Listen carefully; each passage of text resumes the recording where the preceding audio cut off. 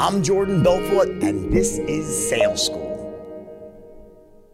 All right, so if you're a business owner, do not let QuickBooks and spreadsheets slow you down anymore. Now is the time to upgrade to NetSuite by Oracle, the world's #1 cloud-based business system. NetSuite gives you the visibility and control over your financials, inventory, and more. Schedule your free product tour right now at netsuite.com/school. The best way to explain to you how the straight line works is to tell you the story of how I invented it. So what happened was when I started Stratton, the brokerage firm that you saw on the movie, right?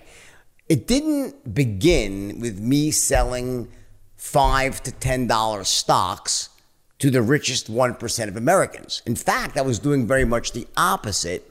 I was selling penny stocks, which are stocks that are priced under $1, and I was selling them to average moms and pops, people with little or no net worth. So, for example, when someone would buy a penny stock, they might put in $500, and the stock would be priced at 10 cents a share. And it was just like an emotional impulse sale. It wasn't like a real serious long-term investment. You'd call mom or pop, meaning just like they could be someone that worked in a civil service job. It could be a mailman. It could be a teacher. It could be anybody. But it wasn't a wealthy businessman or businesswoman that, literally had a huge net worth, ordered people around, was used to making big decisions. They were average people. So the trade, the average investment was $500. And of that, your commission was very high. You'd make about $250 in commission, right? It's a big commission. I had trained my first 12 people how to sell penny stocks, and they were doing really, really well. I had this small firm, and the average kid was making about $10,000 a month, which was pretty damn good back in 1988. And I was making maybe about $1 million a year, which is pretty damn good too, right? Now, let me go back a step in the story here. When I went down to Wall Street in the beginning, it was just like the movie portrayed it. That very first day, it was a big firm I was working at, and I walked into this firm. It was LF Rothschild, right? Big New York Stock Exchange firm. And when I walked in, I couldn't believe it. The guys were just on the phone, they're yelling and screaming and cursing, and the fear and the greed was just unbelievable, right? And they were calling the richest 1% of Americans. That's who they were calling. And when they would call one of these business owners that had, accounts at 3 or 4 other firms, there weren't calling people that didn't have any money in the market. And these people would make an investment. Ultimately, those investments would be between, $250,000 and sometimes upwards of $1 million. The portfolio they would end up managing for these people was $1 million. So now let's just do the math on that. When you call up a person with little or no net worth, it's a $500 trade in a penny stock. When you call up a really wealthy person that's, a business owner, the trade could be $1 million. So I started at the big firm and I watched that happen. And then when the market crashed that first day and they said, that I was a broker, and they said, the firm said all brokers will become cab drivers. The firm shut down, and that was that. I was out of a job, and I ended up going to this small firm on Long Island that was still hiring, and that turned out to be a penny stock firm.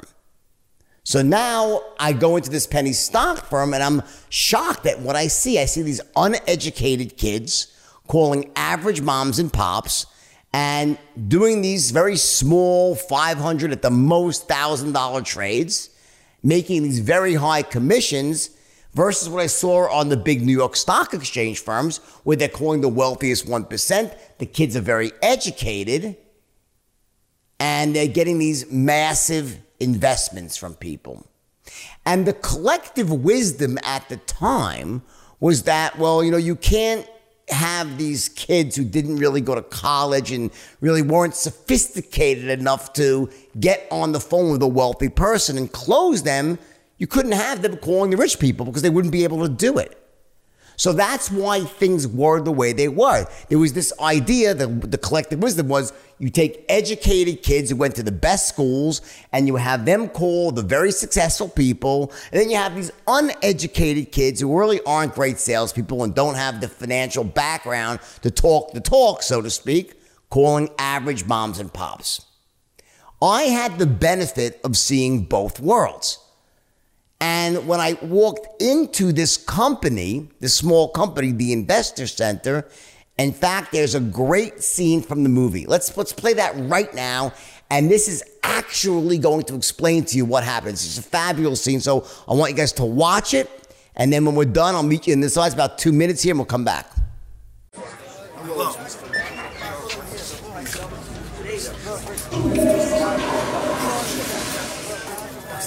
Hey, I'm looking for an investor center.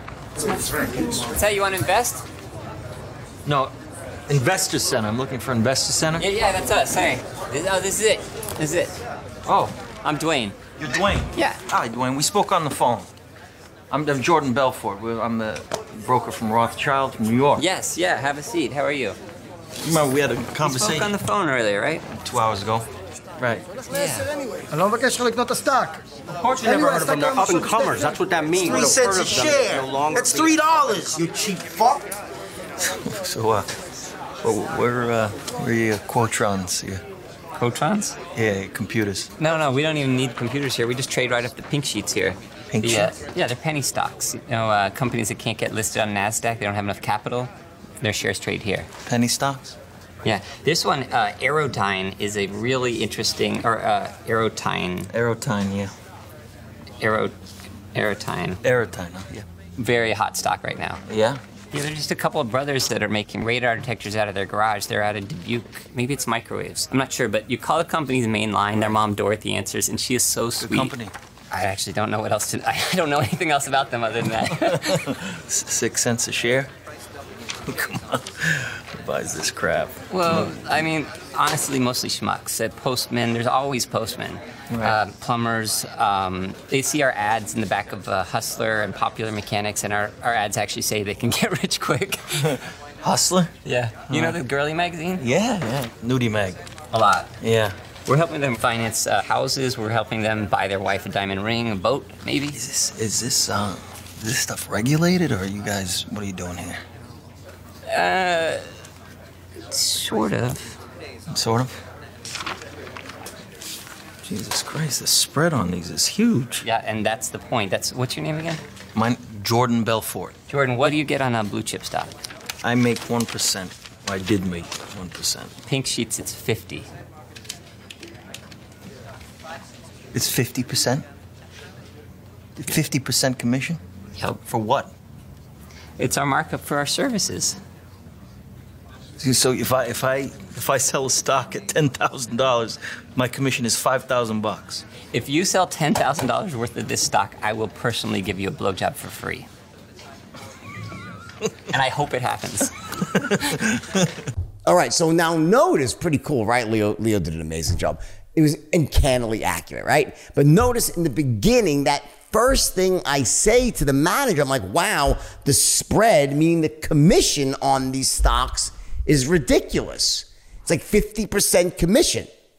So I'm saying to myself, wait a second. So if I get someone to buy $10,000 worth of stock, I make $5,000.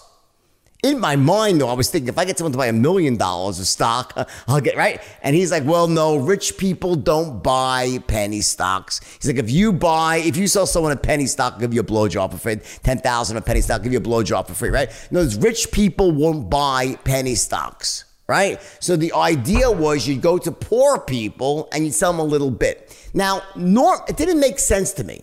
Just so you know, when I first heard it, I was like, it didn't quite add up. I said, why wouldn't rich people buy penny stocks? Rich people love to speculate. They love to gamble. Maybe they're not going to put as much money into a stock like that, but they'll put something in, a lot more than $500. Because remember, people who are very rich, well, when they make an investment, the investment has to be big enough to move their needle, so to speak. If they win, if they're right, and they only invest $500, it doesn't change their lifestyle. So they have to invest more to get a result that matters to them, right? So immediately I'm thinking, why wouldn't I just sell penny stocks to rich people? Normally, I would have fought the guy right there, like said, wait a second, I believe you're wrong. But at that moment in time, I was so distraught, so down on myself. Because remember, I had declared bankruptcy in the meat business, and now Wall Street had gone out of business. I'm like a two-time loser. I'm 23, 22 years old. I'm like, I thought I had like the Midas touch in reverse. You know, the Midas touch is the golden touch, right? I thought I had the Midas touch in reverse. Everything I touched turned to shit, right? So when I went to work at this new place, the Investor Center, in the back of my mind, it didn't really make sense to me that rich people wouldn't buy penny stocks. But I went along, as you saw, in that first pitch, I knocked it out of the park. That was the biggest penny stock trade in history for the company, right? And then over the next few months, all these other kids started following me, and I helped them get better at closing. And I started teaching a system. The system did not have a name. This is before the straight line. It was a really great training system. It had to do with tonality, sounding good. It had to do with overcoming objections, right? And eventually, the opportunity came for me to open up my own firm, which I did after a little bit of forethought because I was nervous after my first bankruptcy. In fact, my first bankruptcy had almost formed a limiting belief in me. I was like, maybe I'm not meant to be a businessman. I'm just a great salesperson. So always remember, those limiting beliefs when you fail can be very, very insidious, right? Either way, I broke through that. I opened up my own firm, and I began doing what I was doing at the small firm, the Investor Center. I was selling penny stocks to average moms and pops. And my 12 guys, as I said, were making about $10,000 a month, and everything was going fine. Until one morning, I'm lying in bed, and boop, the light bulb goes off. I'm like, wait a second. Now, like, why am I only calling average moms and pops? I'll call rich people too. Let me see if that worked. Now that I had some success under my belt, I went back to that first day and said, it never made sense to me. Let me try to experiment and see what happens. So what I did is I kept the firm running as it was, and I pulled one guy, Danny, the Jonah Hill character, right, from the movie, and I had the two of us experimenting with calling rich people and trying to sell rich people, businessmen, penny stocks. I bought a list of leads called Dun & Bradstreet leads. It was a list of about 1 million of the wealthiest people in the United States, all right? Business owners with large companies. And we began calling. And to my own shock, no one would buy penny stocks. Really shocked me. So I was like, all right, well, maybe it's the price. People think it's 10 cents or 20 cents. It must be a piece of shit. Who would, right? So I said, let me try something else. Let me try to sell them instead $6 stocks. Because the way a stock, and this is unimportant, but in the financial world, you can actually change the price of a stock by doing what's called a split. You could do a forward split or a reverse split. When you do a forward split, which is very common, a stock that's $100 would be split in half and will become a $50 stock, but you have twice as many shares outstanding. Same company, each share has the same value, but you reduce the price so it's more attractive to the average investor. Make sense? In other words, people might not want to buy a stock that's $100. They're more likely to buy a stock that's $50. So you do a forward split. A reverse split is the opposite. When you have a stock that's, say, $1, and you want to make that stock $5 because people don't want to buy stocks that cheap, they split it back up, a 1-for-5 reverse split, and now you have a $5 stock, but with 1/5 as many outstanding shares. You don't have to understand, but it's simple math. The point is I said to myself, maybe just by the sheer pricing of this, like it's 50 cents, people don't think it's a good company. They think it's a piece of shit, right? So I tried that. And I did a 1-for-12 reverse split. I brought the price up to $6 a share of this little company. It was a small entertainment company called Ventura Entertainment. And I began pitching this $6 stock. And once again, to my shock, almost nobody bought. Few people, but not many. And that really shocked me. I didn't know what was going on because I sounded good. My pitch was great. No one bought. And then one day, maybe a few days later, I'm just lying in bed. It's always in bed when I get these great brainstorms. Another idea. I'm like, wait a second. I know what's going on. And the whole thing hit me. When I was working at L.F. Rothschild, think about it. Rothschild is one of the most well-respected, prestigious banking names in the world. So you were Jordan Belfort. They didn't know who I was, right? So I was someone they were unfamiliar with. But I'm calling on behalf of L.F. Rothschild. So they've heard of Rothschild. And I would be selling them a big stock like IBM or Microsoft or Exxon. You get it? You were selling them stocks that they heard of. So watch. You were calling from LF Rothschild. Check. They heard of that. You were selling them stock in Exxon Oil. Check. They heard of that. And you were Jordan Belfort. That's it. They hadn't heard of you. So 2 out of 3 are in your favor. 1 out of 3 is working against you. Now let's look to what was happening at Stratton. I was Jordan Belfort, someone they never heard of before, calling from Stratton, a brokerage firm they never heard of before, selling Ventura Entertainment, a company never heard of before. 3 strikes and I was out. You get it? This is very, very important for when it comes to understanding the straight line and why you're having problems closing over the phone right now. So please pay close attention to all the chain of events that I'm about to explain. It's very, very important for your understanding. Once you get this, by the way, you're almost halfway there. There's a lot more to learn, but this is so crucial. You get it? So I'll repeat. When I was at LF Rothschild, there are these 3 things happening. 3. 1, they heard of the company that I worked for. Check. 2, I was recommending a stock they were familiar with. Check. 3, me, the broker, they hadn't heard of me, right? Yeah, it would have been better if I had known the person personally and our kids had gone to the same school, but no, that didn't exist. We were calling all over the country, people we never met before, but 2 out of 3 were in my favor. Good enough to close an account, and many of them. Now the dynamic in the penny stock world at Stratton, you were Stratton Oakmont, no one heard of Stratton, selling Ventura Entertainment, no one heard of that. From a broker, Jordan Belfort, never heard of that either. 3 strikes, as they say, and you're out. It's a baseball term. 3 strikes and you're out. And that was the breakthrough. So what I did, I said, okay, I know what I have to do. Number 1, rather than starting off this conversation by trying to sell them something that they never heard of before, something they were unfamiliar with, meaning Ventura, let me start by making the first sale something that is brand name recognition. Let me start by selling them a blue chip company. Now, back in the day, I chose a company named Eastman Kodak. Now, you might not have heard of Kodak because they're now out of business, but back then, in the late 80s, they were one of the bluest of the blue chip companies. They were in the camera and film business, right? Before digital photographs put them out of business. Kodak was a blue chip stock, and they were being sued by a company named Polaroid for patent infringement.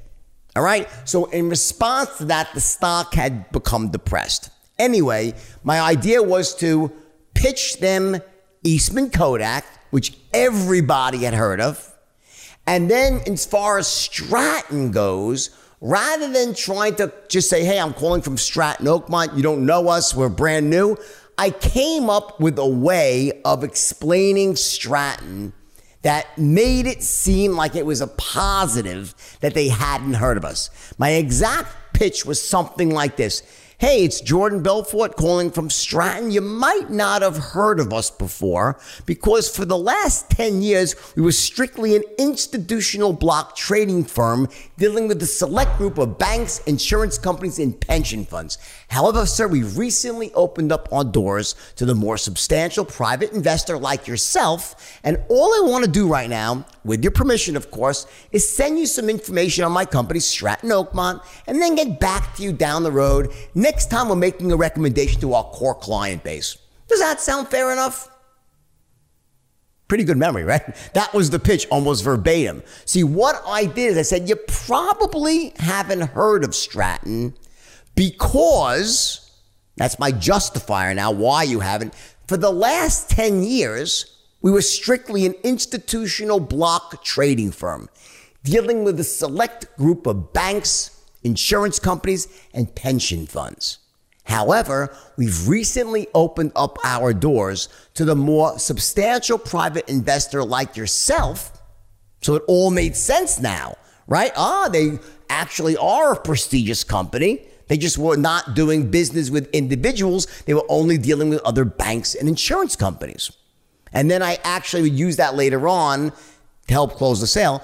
And they've only recently opened up their doors to substantial private investors, a little compliment like them. You get it? That's called reframing. I took a negative and turned it into a positive. And here's the truth. It was true. In other words, Stratton had been in business for 10 years and they were doing trading. They were block traders. They would trade institution to institution. They were not very good at it. They were a shitty little company. But the point was, I came up with language that wasn't lying. It was the truth, but it made it seem great. I refer to that in straight line terminology as the truth well told, meaning there are many ways for you to explain Diamante Insurance. There's many different strategies, many different ways you can go about saying you might not have heard of Diamante before, but, and then what is that but? There's many ways to explain Diamante, many ways, right? But guess what, guys? One of them is the best. There's one way that you can explain what your company is, when it was formed, why it does what it does. Is one way that is the most compelling way, that sounds the best, that makes people trust you, that makes people want to do business with you. And your job here, and what we do with the straight line system, is we show you step by step how to extract that story, that truth well told, so you have that right in front of you and you use it every single time of how you explain your company. And when you do that, it's incredibly, almost shockingly effective. But that's only 1/10 of 1%. That's a side note to the straight line, but it's an important one. You reframe. So we always have this you might want to write this down. We always have an overarching principle called the truth well told.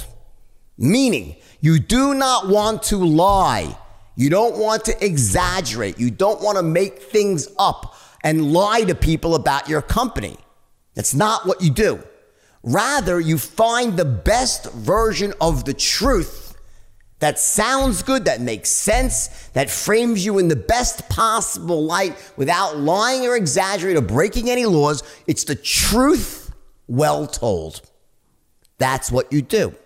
So that's what I did at Stratton.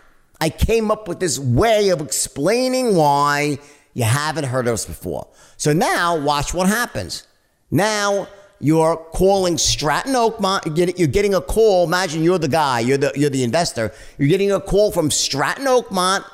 And yeah, you never heard of them before, but you now know why, because for the last 10 years, they were only dealing with this. And you also lower your voice. And by using tonality, you now make this sound like it's a really great thing. Say, now you might not have heard of Stratton for the last 10 years. We were strictly an institutional block trading firm dealing with a select group of banks, insurance companies, and pension funds. Now, that's one way to say it. How about you probably haven't heard of us because for the last 10 years, we were strictly an institutional block trading firm dealing with banks, insurance companies. If you say it that way, no one's going to care. But by applying these tonalities the right way, all of a sudden, it becomes a very important, very powerful statement you're making. You get that? You see, when we communicate, it's not just what we say, it's how we say it. what tonalities we use, and of course, when we're in person or on Zoom calls, our body language.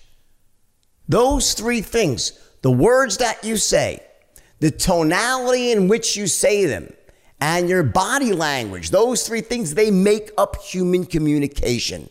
And what's happening with many of you right now is you focus the vast majority of your communication on the words.